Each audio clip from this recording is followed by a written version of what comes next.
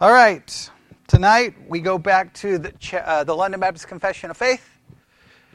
We're in chapter 20. But before we go to chapter 20, before we do anything, all right, this is not even really review. Not even review, so don't worry. Not worry. I want to just drive this point home, okay? We haven't worked enough on the 25 theses. I mean, we know some of them we changed, but we didn't get enough into them to know, wait a minute, we got a major disagreement with that one, or a major disagreement with that one, or that's a major problem.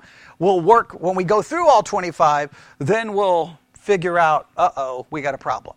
But then we started working on the history. We didn't have a problem with the history because it's just the history, right? Can't have a problem with that. Then we started reading through the London Baptist Confession of Faith, all right? And so I want to just drive this point home. At this point in our discussion between law and gospel, and you may want to, I don't know how you want to write this down. I don't know how you want to phrase it. Phrase it any way you want. The big issue, right, that we have to consider right now, the big issue is this. Yeah, I'm on, right? Yeah, I'm on. Yeah, okay. All right, I'm on. All right, okay. Don't scare me. Okay, I'm on. Okay. Am I not being loud enough? I can scream louder. Okay, no, all right. All right, here we go. So, the big issue is, for a Christian, are we free from the bondage of sin, meaning that we can say no to sin and yes to righteousness? That's the big question. All right, are we free from the bond? Now, every Christian you listen to will say you're free from the bondage of sin, and they will, and by that, typically, now some may try to modify it, but typically that means that you are free to do what? Say no to sin and yes to God, and then they will say, but no one will be sinless and no one will be perfect, which is the most insane thing I have ever heard in my life. How can you say one thing and then immediately say something that contradicts everything you just said 5 seconds later and not realize we got a problem here? What? And I'm just going to throw this out just for fun before we go to chapter 20. Why do you think? Because, I mean, all of us have sat in churches and heard that, right? We're free from the punishment of sin. We're free from the power of sin. And we're free from the penalty of sin and the bondage of sin. Like, we hear these things. Now, some of those things we would be like amening, right? But then at some point they will explain that now you're free to say yes to God and no to sin. And we probably at some point in our Christian life said, amen. But did we ever stop to ask ourselves, like, why did we not catch it? What do you think? I mean, this is really the $1 million. If we can figure out the why, then we could probably fix all the problems with Christian thinking. Well, you don't have to be someone like me. You lived your life, right? Didn't you realize you kept sinning? Yes, but we're trying to find any hope, and so there are those times where we feel like we've got victory over sin for a whole second. Okay. So I guess, but that's still, I don't know. I just don't know why I didn't catch it. Like, I knew I kept sinning. Yeah, yesterday. I mean, it doesn't matter younger or older. We all keep sinning, right? So how did we not catch on to the fact, well, if I'm free from sin and I can say no to sin, why do I keep sinning? And that should be something that every one of us had to come into contact with. But everyone in this room will admit that none of us came into that realization, right? So how did we reconcile it in our brains? There had to be something we were telling ourselves. Stacy kind of looked at, it's brainwashing, I guess. It makes me angry because it's like, wait a minute, I should have been raising my hand going, this is broken, this is broken, this is broken, this is broken, this is broken. There's something wrong here.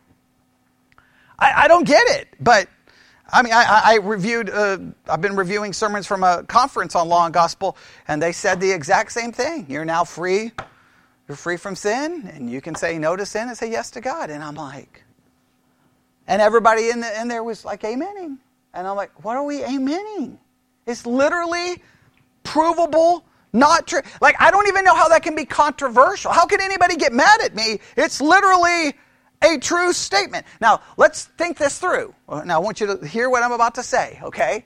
If it is true that we are free from sin, right? In other words, we're free from the bondage of sin, so now I can say yes to God and no to sin.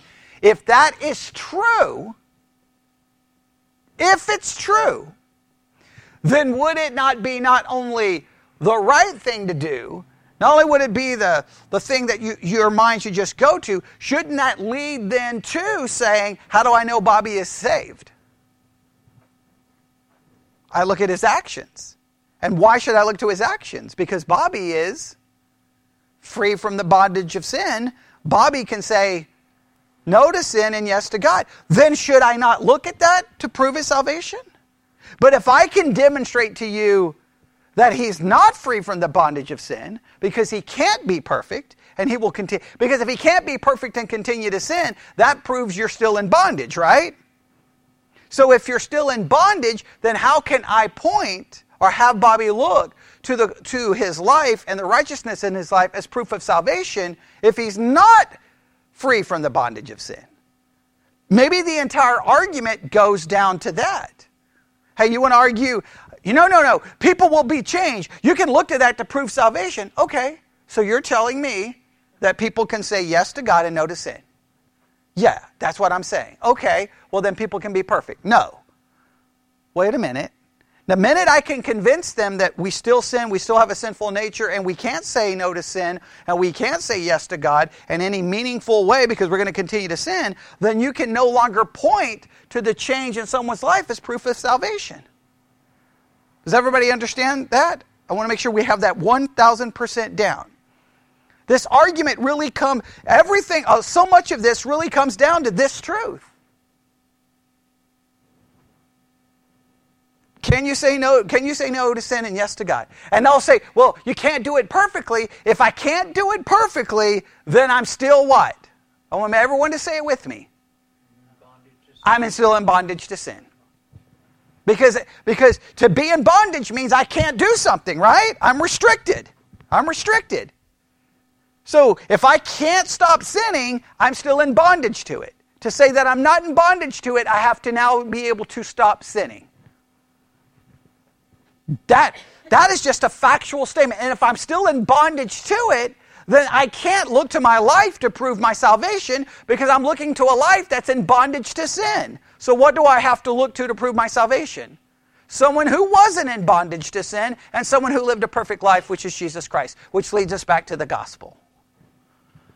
Everything hinges on that truth. Everything hinges on that truth. I will say that right now in our study, that is the most important concept you have to understand.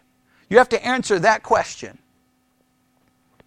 Most of your Christian friends will tell you that you've been freed from the bondage of sin. You can say no to sin and say yes to God while they continue to sin. And won't ever even think about how utterly foolish they sound and how utterly foolish they look. You've got to help them see you are still in bondage to sin. Now, in what way am I not in bondage to sin? Positionally. In Christ, am I in bondage to sin in Christ? No.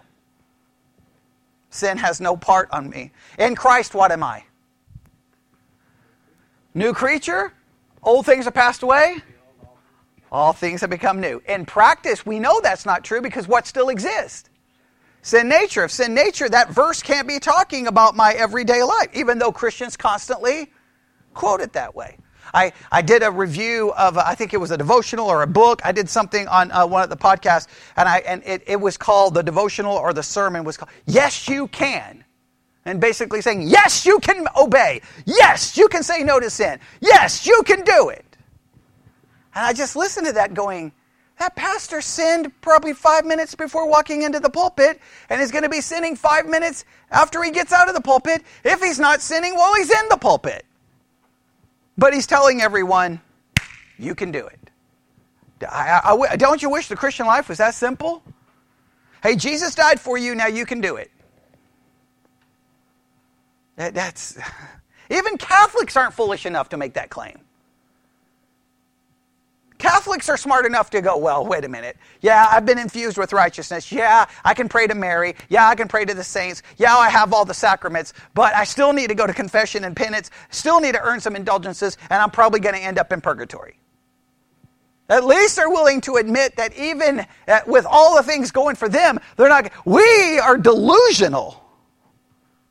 All right? So everyone understands why that question is so important. Yes? Okay. Everybody got that? All right. And I want you to also just remember the influence of pietism on evangelicalism and modern-day Christianity. Started in the 17th century. And I believe pietism leads to legalism. And I'm defining legalism as claiming that I got to do this or this or this to prove that I'm saved. Because that means I have to do works to be saved, which means I'm saved by works. And you can try to say that's not what it means, but that's what you're saying. All right? Everybody got that? I hope everyone has that down. I hope. There may not be a more important thing that we're going to talk about than that. Okay, now, everybody got it open to the London Baptist Confession of Faith, chapter 20? Yes. All right, I'm going to open up the app here, make sure nobody has asked any questions. Okay, here we go. Chapter 19 was about law, and it ended with that paragraph 7 that caused all the problems. Okay, so that's why we just went back to that. Everybody good? Here we go. Chapter 20. What's it called? Of the gospel of the intent of grace thereof. All right. The modern English, the gospel and the extent of its grace. The gospel and the extent of its grace. Paragraph 1. Because the covenant of works was broken by sin and was unable to confer life, God was pleased to proclaim the promise of Christ, the seed of the woman, as the means of calling the elect and producing in them faith and repentance.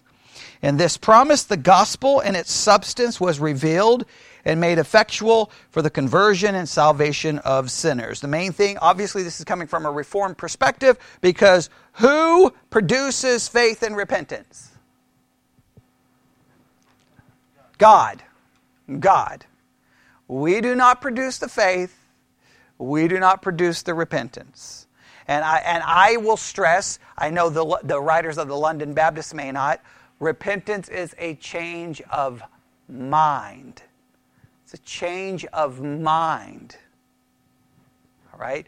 That's the main meaning of the word. You say, but that change of mind will lead to a change of action. If you're not careful, then guess what? You're going to almost require, I know we'll try to say it doesn't work this way, but it almost will require that you change your action before you can even be saved. No. And some will say, well, it just shows that you're willing to change your action. Well, how much action has to be changed before I know that I'm saved? And so you're right back to proving you're saved based off what? Not the faith, but the action. But the change of mind can be seen when? Instantaneously. The change of mind is shown instantaneously. Why? You're believing in Jesus. You're acknowledging you're a sinner.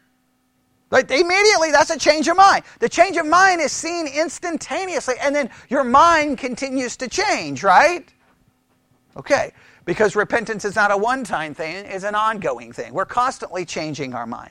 Okay, and I'm not saying that it has nothing to do with a change of life. I'm just saying primarily that's what the word means. We looked it up. That's what it means, okay?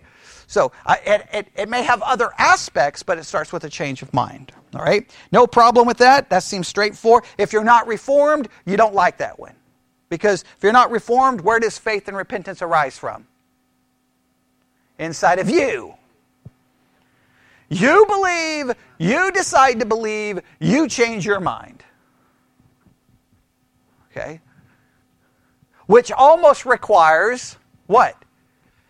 A denial of total depravity. But, as our Independent Fundamental Baptist Church in Nebraska would teach us, no, we're totally depraved, but the will is insulated and protected from the depravity. So therefore, the will is not touched by the depravity. Therefore, you can choose to believe and you can choose to repent. I know, we thought it was insane then. Well, I was the one having problems with it back then early on, so I had major issues with how does that work? And again, if that's true, if my will is not touched by my depravity, what should then we expect? Not be able to choose sin even without regeneration. Which, who said that?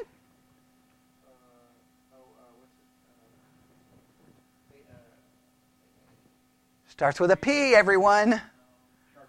P. Pelagius.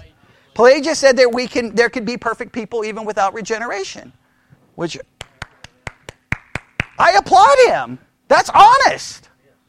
You got Christians today, no, I believe in libertarian free will. Okay, well then nobody needs salvation because anyone can just choose to be perfect. So why do they need saved? Well, they need saved to be forgiven for their sins. Well then, after you're forgiven for the sins, you can just choose to be perfect. Because your will would have to be in a better place after conversion than before conversion, right? So, but does people who believe in libertarian free will believe you can choose to be perfect? No. Then they turn around and say you can't be. Either your will is free or it's not free. Then they pray for God pray to save someone. I'm like, God can't save them if their will is free. He can't do anything. Okay.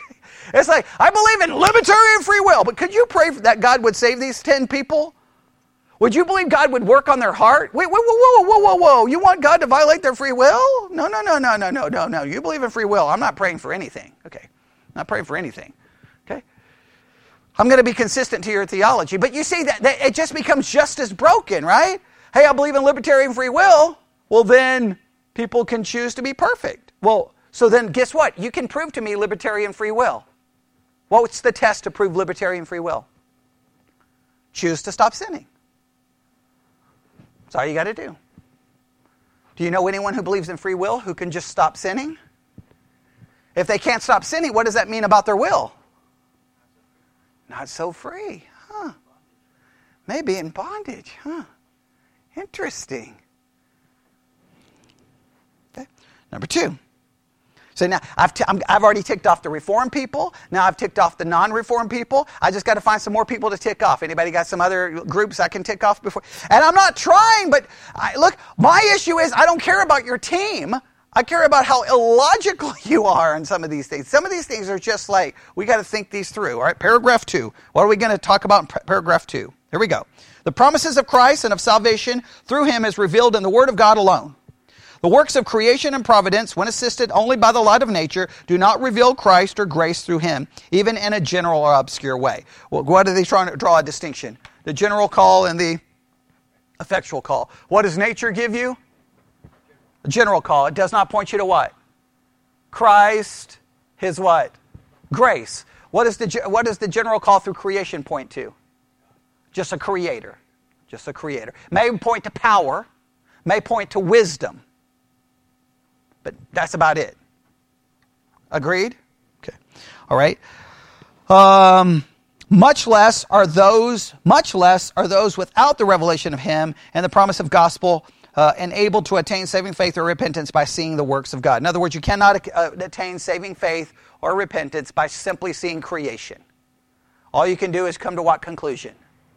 There is a God. You just don't know what God it is. You don't know much about his nature. You don't know much anything. Does that make sense?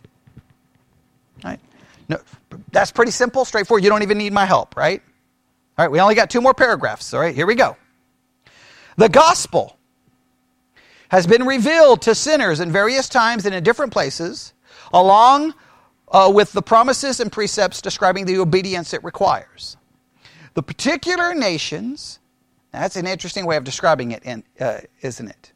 The gospel, its promises, precepts, and describing the obedience it requires. That's kind of an interesting phrase, huh? Because typically we connect obedience with the law. It's kind of interesting that they're using that language. Okay? Yeah, it makes me a little nervous, but okay. The particular nations and individuals who are granted this revelation are chosen solely according to the sovereign will and good pleasure of God.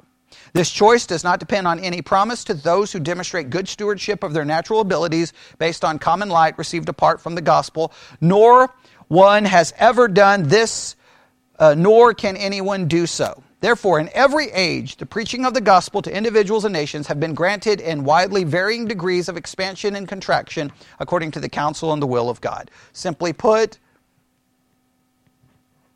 people are saved through the preaching of God's word, right?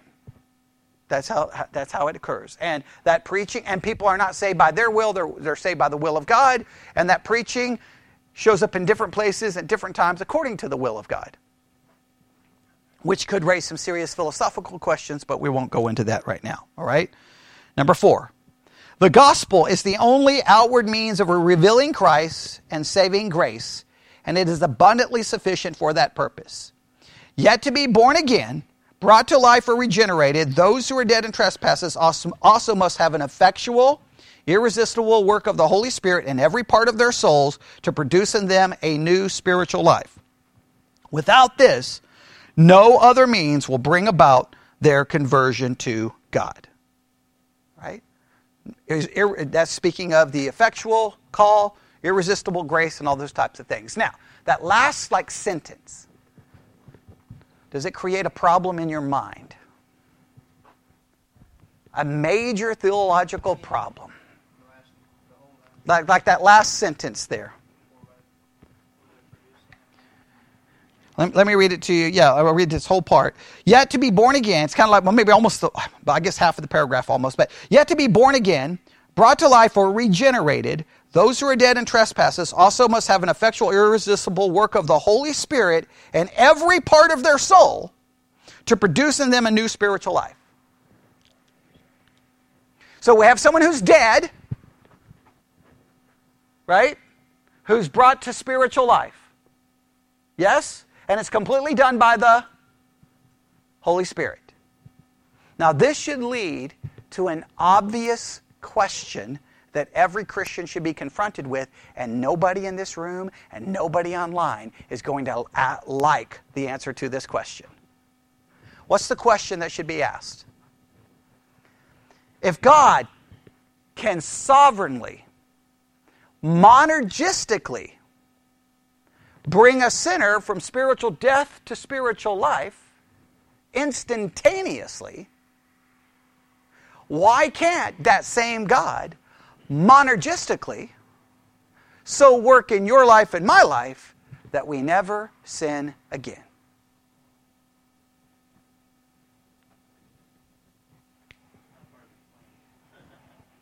Well, that's an answer, but nobody likes that answer.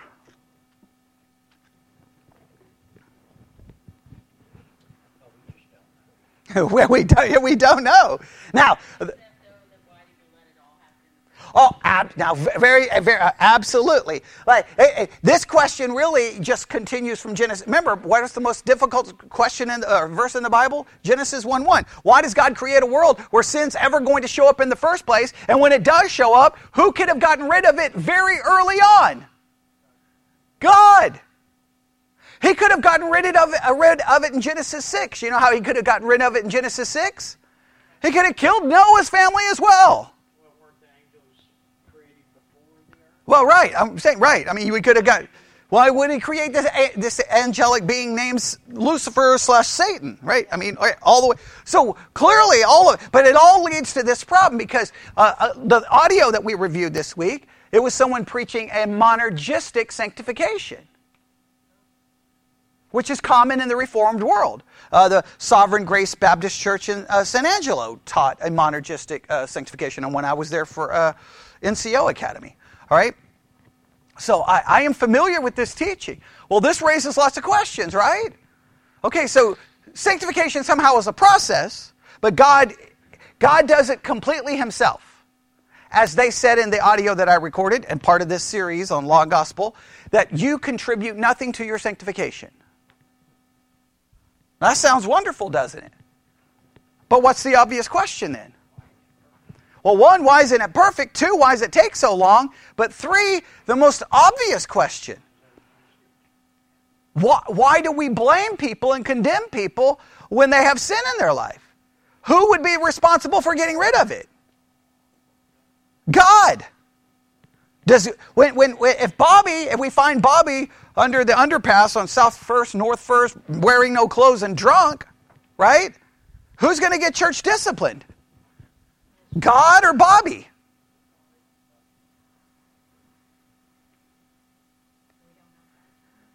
Monergistic sanctification, I would think God would at least need to be standing next to him.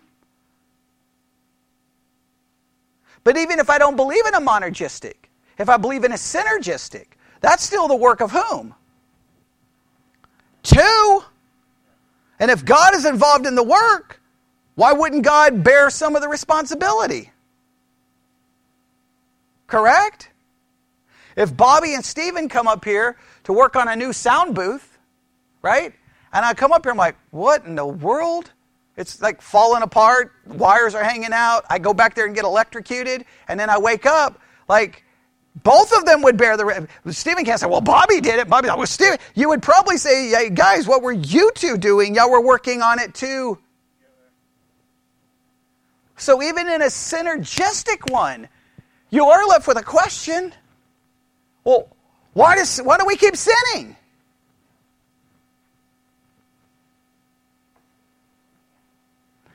What? Just throw out some answers. What would be some answers?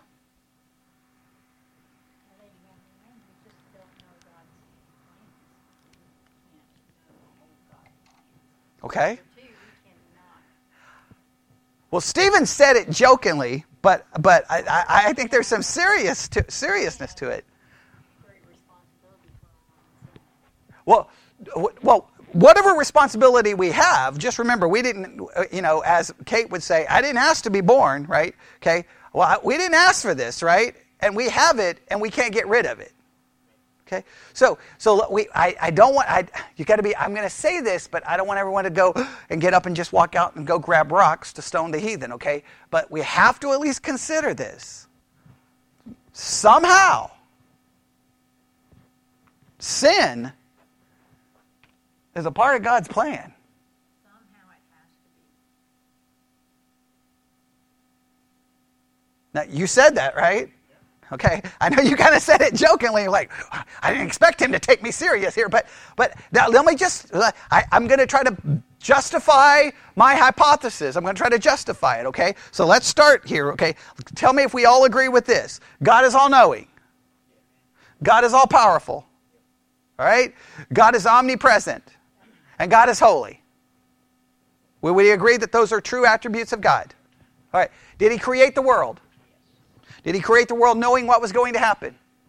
Did he create the world with the power to stop what was going to happen?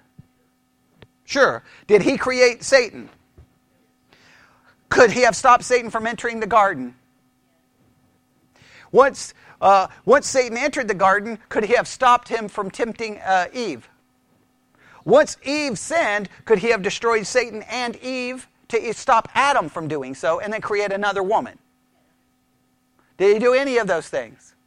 Once Adam and Eve both sinned, could he have destroyed both of them to stop them from producing children? But he lets it continue. Once he gets so fed up with it all, that he decides to wipe away everyone on the planet.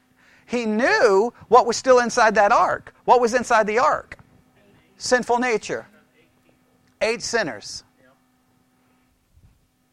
Could he have sunk the ark? Would that have fixed the problem? There would have been no more sin. Could have just let the animals have it. I mean, he could have, right? Could have let the water recede, let the animals get off the boat. And I mean, if he sunk the boat, then he could have killed the people on the boat. In other words, there's millions of ways he could have fixed this, yes? As soon as Noah got off the boat, as soon as Noah got off the boat, he ends up drunk and without any clothes. Something goes down in that tent. There's lots of speculation about what went down, and none of the speculations are good. We won't go into what possibly went down, but it's not good, okay? All right? So it shows up in my series on sexual violence in the Bible. Something didn't go right there, okay? All right? So at that moment, he could have done what? Got rid of all 8. Still doesn't. Now, here we are, 2022. Sin's still happening. So, Christians come along and go, But God is all powerful, and He's the one. His Spirit is inside of you to help you overcome sin. Well, if someone emailed me and said, I'm a little confused, right? If the Holy Spirit is in me, doesn't in a roundabout way mean the whole Trinity is in me because one God? I'm like, well, whether it's one God, whether it's the Holy Spirit, whether it's all three members of the Trinity, you still have the whole power because each one is omnipotent, right? Three persons, one God, omnipotent, right? So he's like, so the question was, well, if I have all the power of all three, isn't three sufficient to overcome me? Good question. Should be. Doesn't. Now, if he doesn't, I'm left with some questions, right? Either I got to run around convincing myself that we're free from the bondage of sin and we can do it, which everything proves that obviously we can't. So then I'm left with somehow sin is a part of the plan. And I don't like that answer. You don't like that answer. But what are other options? God didn't know. Okay, well, even if he didn't know, that's still not good. Because the minute it happened, he would have the power to get rid of it. So if he didn't know, that gets you the beginning. But if he couldn't stop it, then that eliminates his power. Now you have a God who's not all-knowing and a God who's not all-powerful. That is bad. In fact, you would seem to have a God who not only is not all-knowing and not all-powerful, but then Satan and sin would be more powerful than God. God.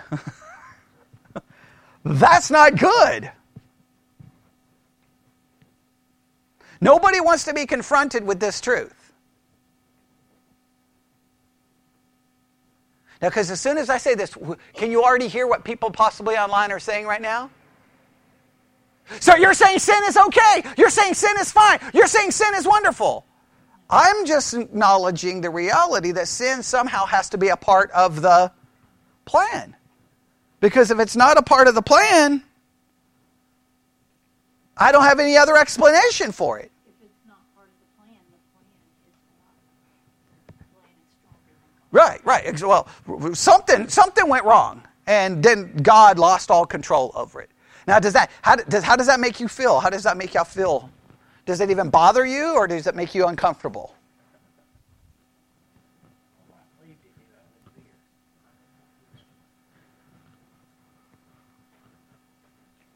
Now, if sin is a part of the plan, we would notice a couple of things. Let's just tell me, we're going to take it as a hypothesis, right? If sin is a part of the plan, what can we expect? The presence of sin and for it to continue. Is that happening? We would consider that we would still be sinners and still have a sinful nature and that we would still sin, and God has not eradicated it, even with the presence of the Holy Spirit in me, has not overcome it or stopped it from happening. Is that the reality? That all fits it being a part of the plan. If it's not a part of the plan, I don't know. What should we expect? Sin should be what? Gone. Imagine if someone could overcome sin arrogant, that person would then be. Well, they couldn't be arrogant because that'd be a sin. That would be a Yeah, they couldn't be arrogant. pride. Couldn't say that. No, pride couldn't set in. Yeah. Yeah, that would be a sin. Okay. Yeah.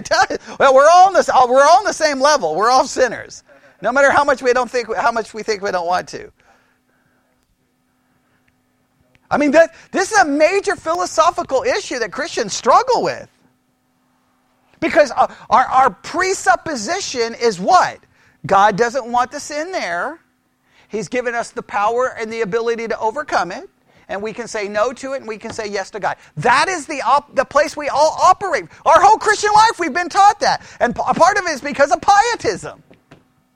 I think it's part of our nature, too, because even my 8-year-old grandson, who's not very fluent in Christianity, Right. started off saying God didn't really want this to happen. Right. I mean, It's almost we're built in to protect God. We got to get God off the hook. We got to get God off the hook. We got to get God off the hook. So but in a roundabout way, we're getting God off the hook. But I don't know why we think this way, but it's just so weird. Maybe it is built into us. I don't know. But we seem to have a major issue here. But he's watching the fall of Adam and Eve, and the first thing he says, he's 8 years old, he's not going to church, he's not... Right. But somehow it can't be God's fault. But somehow it's like, but God didn't really want that to happen. Right. And I'm like, whoa. Click. I'm like, but wait, if God didn't want this to happen... Why is it happening? Right. It's got to be a part of the plan somehow. Well, no Christian can answer it. Other than we create this idea, and it's almost kind of back to a Docetism and kind of a Gnostic kind of stuff, that there's basically two equal powers. One is good as one is bad, and they're involved in a cosmic war. But they're of equal power, and we're caught in the middle of it. But that's not Christianity. That's not Christianity. And I know it raises a million questions, because then how do I view sin in the life of someone? Because typically we view sin and we put it fully on that person. Now I understand that person, there's responsibility. I'm not denying that, but I'm saying clearly God didn't do anything to say. Remember, I've talked about this just from a biblical perspective. I'm sometimes baffled, right? Okay, Abraham's like, look, hey, look, they're going to kill me. Pretend you're my sister. Yeah, take her, right? And now she could be in a situation where she could be abused, taken, used sexually, and in both cases, who stepped in and stopped it? That means God can stop it. But when David walks out, God can't bother to step in? God can't say, no, David, no. Has he not had some kind of revelation and communication with David in some way, shape, or form? He couldn't step in? Definitely didn't come in to help out Hagar. Nobody helps out Hagar, right? She gets kicked to the curb, right? So, isn't it weird? Sometimes God steps in.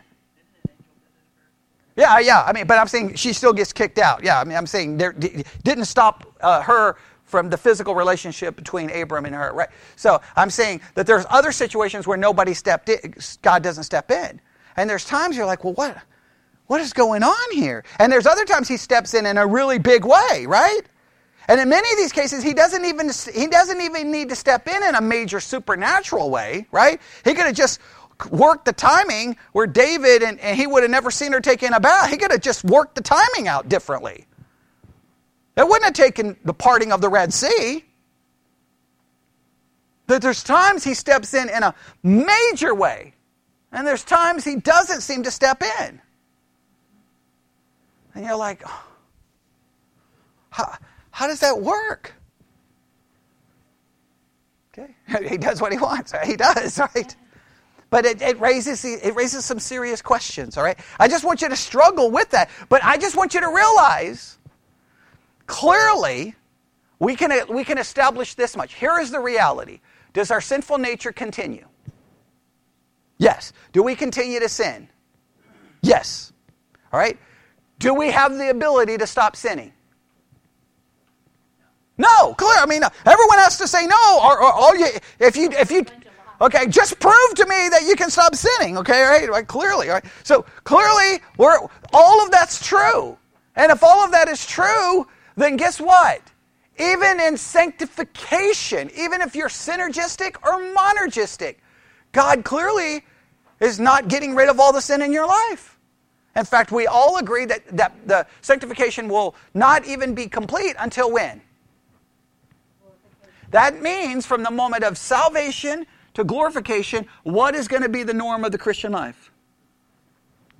What is going to be the norm of the Christian life from justification to glorification? Sin.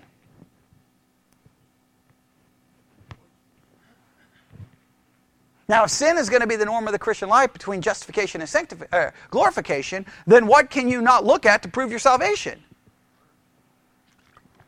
your life, because guess what your life is going to be characterized by?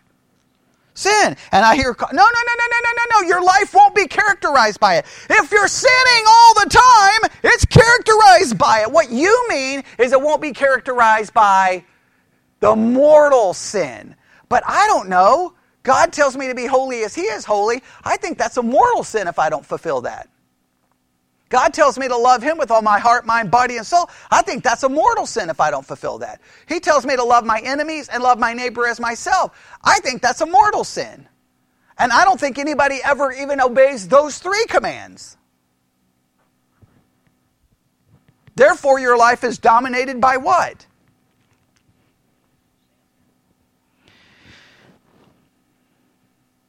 All right, is everyone so happy with that? Okay. Any questions? Yes? No? Questions? All right, now here's what we're going to do. All right, that finishes the London Baptist, yes? All right, we're going to at least open up your notes for the 25 Theses. I got to get my book bag back here.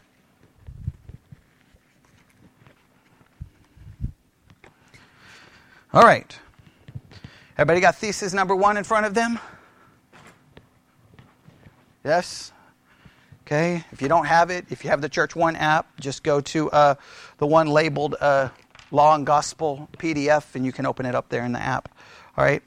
Here we go. Thesis number 1. We may have if you have the way I rewrote them, it's okay, but I think this one is pretty straightforward the way it was written. Okay, everybody ready? Here we go. Thesis number 1. The doctrinal contents of the entirety of the Bible or the entire Holy Scriptures, both of the Old and New Testament, are made up of 2 doctrines, differing fundamentally from each other, and they are law and gospel. All right? Now, here's what I want you to understand. The whole Bible is made up of 2 doctrines, law and gospel, and they differ from each other.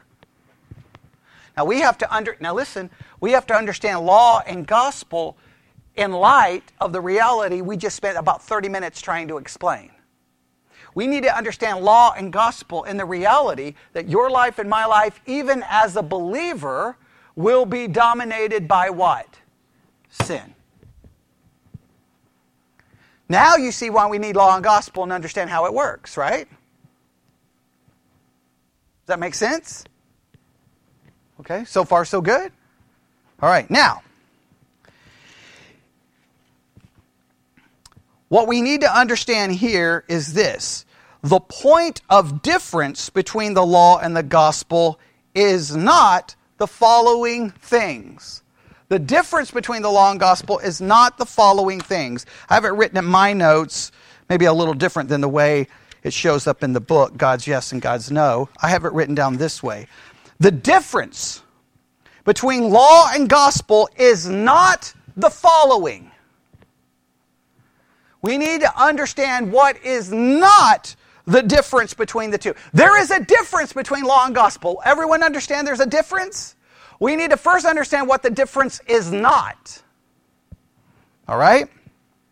Are you ready? The first, number 1.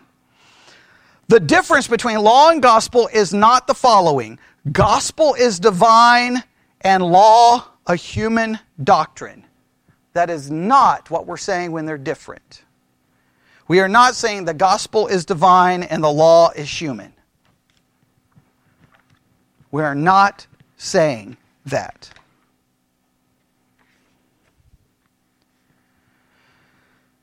We are not saying the gospel is divine and the law is a human doctrine. Whatever of either doctrine is contained in the Scriptures. Whenever we see law in the Scripture, whenever we see gospel in the Scripture, what can we dogmatically say about both? They are both divine. They are both from God. The law is from God. The gospel is from God. The difference is not one is human and one is divine. That would be an incorrect understanding of their difference.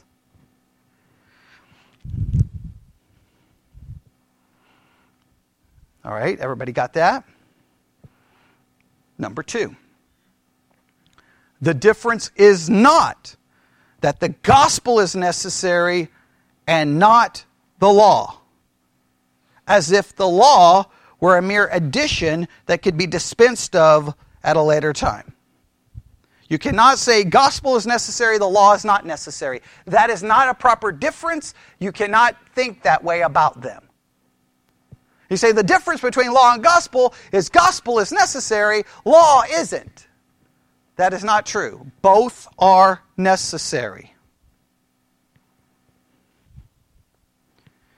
All right, are you ready? I want to make sure you get this down. You ready? Without the law, the gospel is not understood. Without the law, the gospel is not understood. So that means both are what? Necessary. Go ahead and write this down. Without the gospel, the law benefits us nothing. Without the gospel, the law has no real benefits. Now, some people will immediately argue against that, but the law has no true benefits if there is no gospel. Why is that? Because the law, all the things we try to say law does, ultimately what does law always do to us? Always. It convicts us, it condemns us, it shows us our sin, and none of that is beneficial if there is no gospel. So, sometimes in the Christian mind, we think that the law somehow fixes bad behavior. Okay? We sometimes, you'll see Christian parents, I don't know what to do with my kid. He needs to go to church. Like, that's going to fix him? Oh, I got to send my kid to a Christian school because he's out of control. Lady, I can't fix your kid. Oh, my kid needs to be going to a church to church. It'll make them act better. What are you talking about? It's not going to make them act better. The only thing that's going to make them act better is what? Conversion. And even that, they're still going to be what? A sinner. Okay, right? We always think, we think of Christianity in those terms. It will make you better. It will make you better. It doesn't work that way. I wish it did, but it doesn't. All right? Everybody understand that? All right, so let's go through these. What time is it? Oh man, we're out of time. All right, here we go. The point, when we think about the difference between law and gospel, we need to first figure out what we're not talking about. All right, and the first one was the first thing it's not is what? The gospel is divine and the law is human. Both are what? Divine. Number two, the gospel is necessary, not the law. And what do we need to understand? Without the law, the gospel is not understood, and without the gospel, the law benefits us nothing. Everybody got that? All right, number three.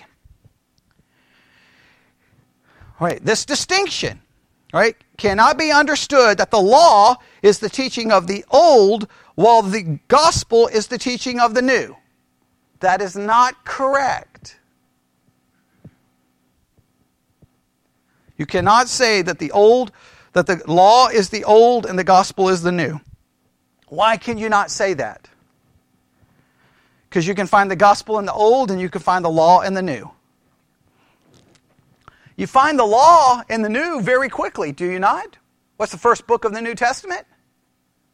Matthew. Where does the Sermon on the Mount begin? Yeah, that's all law. Law, law, law, law, law. Some will argue that the gospel is found in Genesis 3:15. That's early on. Now, not everyone agrees with that, but you get the idea. Okay? Well, yeah. Well, Genesis says that. Yeah, later on in Genesis. But I was going to about the seed of the woman and the crushing the head. Right. Yeah. Right? All right. We cannot say, when we're trying to understand this difference, that the gospel, the law and gospel differ in regards to their final aim. This is number 4. right? We cannot say that the law and gospel differ as regards to their final aim. What do they mean by this? Some people say, well, the gospel is aimed at man's salvation and the law is aimed at men's condemnation. That's not... Well, the aim for both is man's salvation. But they just require what? Both of them. Sometimes we'll say, well, the law, and it is true, the law condemns and the gospel saves. That is true. But the aim of both is salvation. The aim of the law is to show you your need so salvation can occur. All right. We can't, when we're talking about the difference between law and gospel, we cannot say that law and gospel differ in regards to their final aim. Both have for their final aim man's salvation.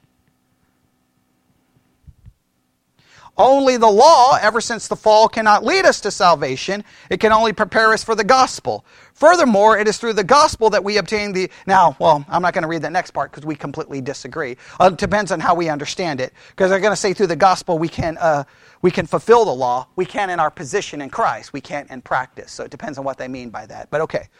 The main thing to understand is that the law cannot save us by itself, right? And we need both. We need both. Both of them have the aim of salvation.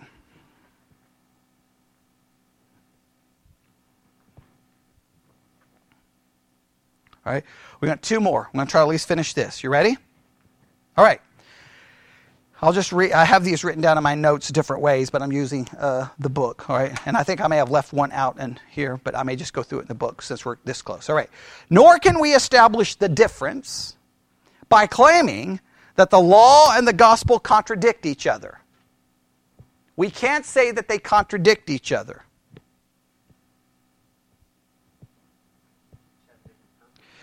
Well, they have a... The goal is salvation. They have a listen, they are distinct from each other. They don't contradict. And they are in harmony in their final aim. Well, their aim is, both of them are designed for our salvation. So they have the same aim, right? Okay.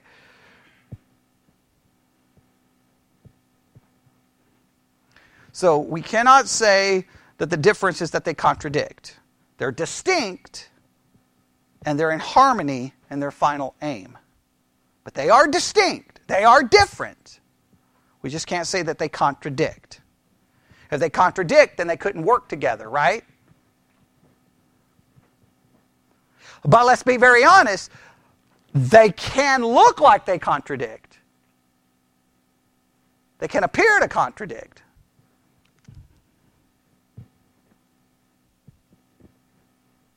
All right. Next, finally, the difference is not this. You ready for this? The difference is not this, that only one of these doctrines is meant for Christians.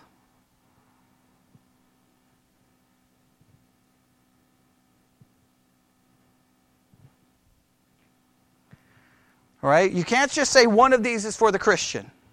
Even for the Christian, the law still retains its significance. Now, they're going to make a bold statement here, which I don't like, because it kind of falls right back into kind of a lordship idea, but I understand what they're going to say here. When a person ceases to employ either of these two doctrines, he's no longer a true Christian.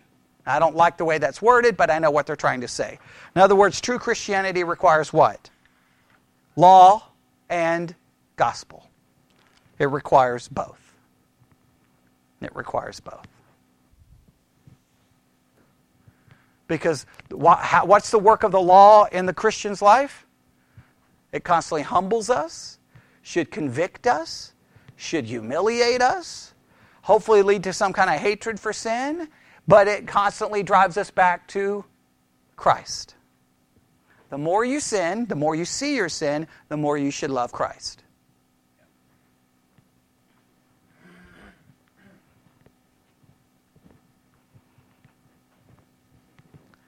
All right.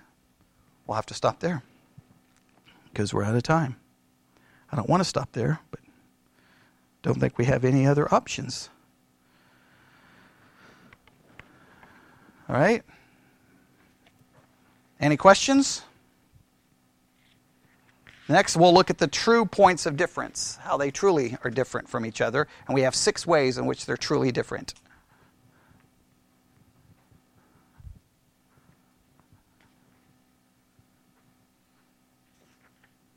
All right? I want to go through them right now, but I can't. Any questions about anything we said tonight?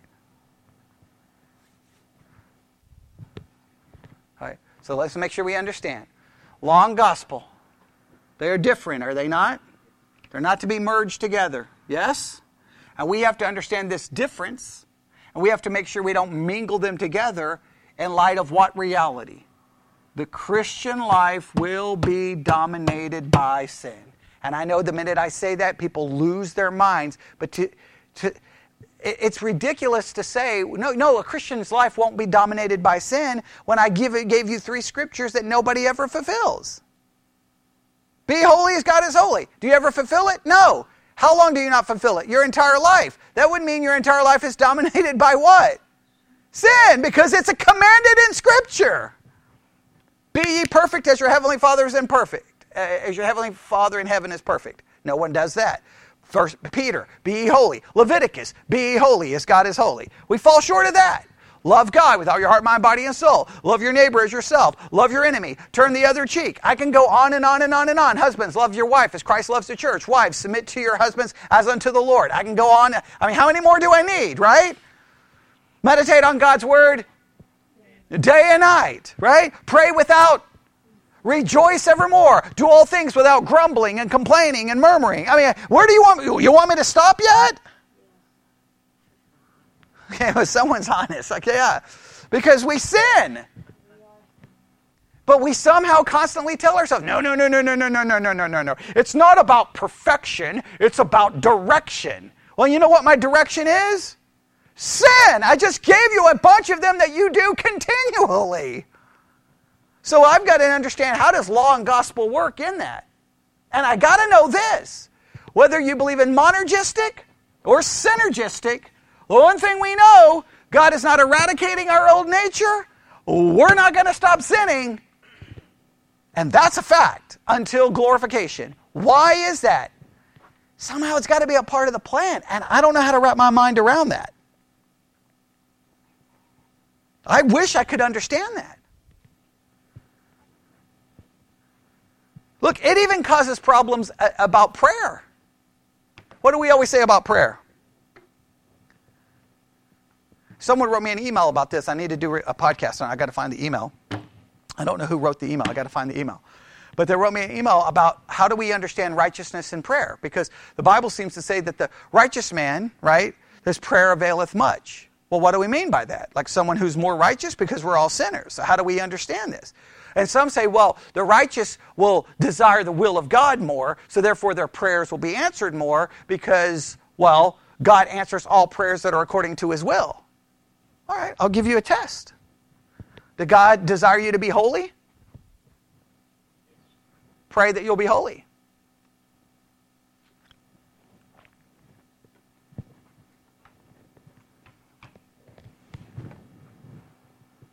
Go ahead.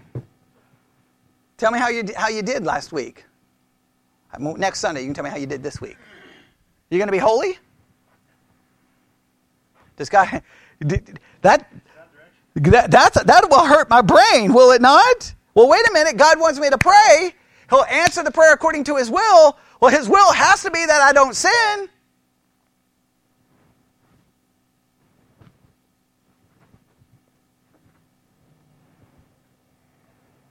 That causes some problems, does it not? I don't have a good answer for anyone.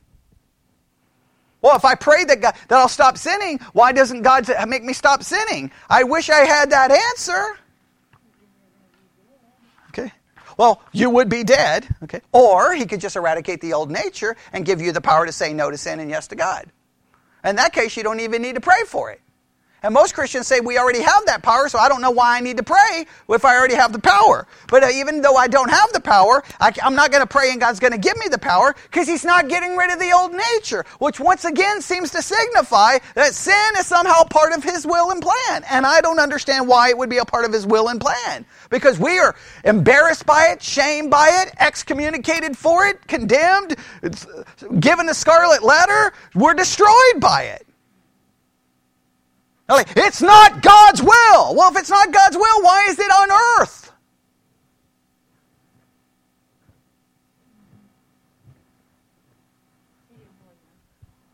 Right. That creates open theism and creates all kinds of things. Look, I don't have any easy answers. I just know this reality. I still have a sinful nature. I still sin. God is still holy. He condemns that sin, but clearly he's not doing anything to eradicate it. Because it could be gone how quickly?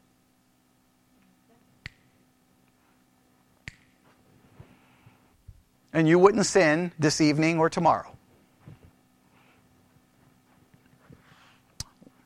I'll leave you with that mind-blowing concept because I don't have answers for it. All right, let's pray. Lord God, we come before you this evening. Lord, I truly am at a loss for words trying to understand all of this, but we do know this, that you sent your Son to die for us, and our only hope is in his finished work. And we thank you for that, and that is what we cling to. That is where our hope is found. And when I go to bed this evening, it's not going to be resting in anything I can do, will do, should do, but what Christ completely did. And we thank you for that, and we ask this in his name. And God's people said,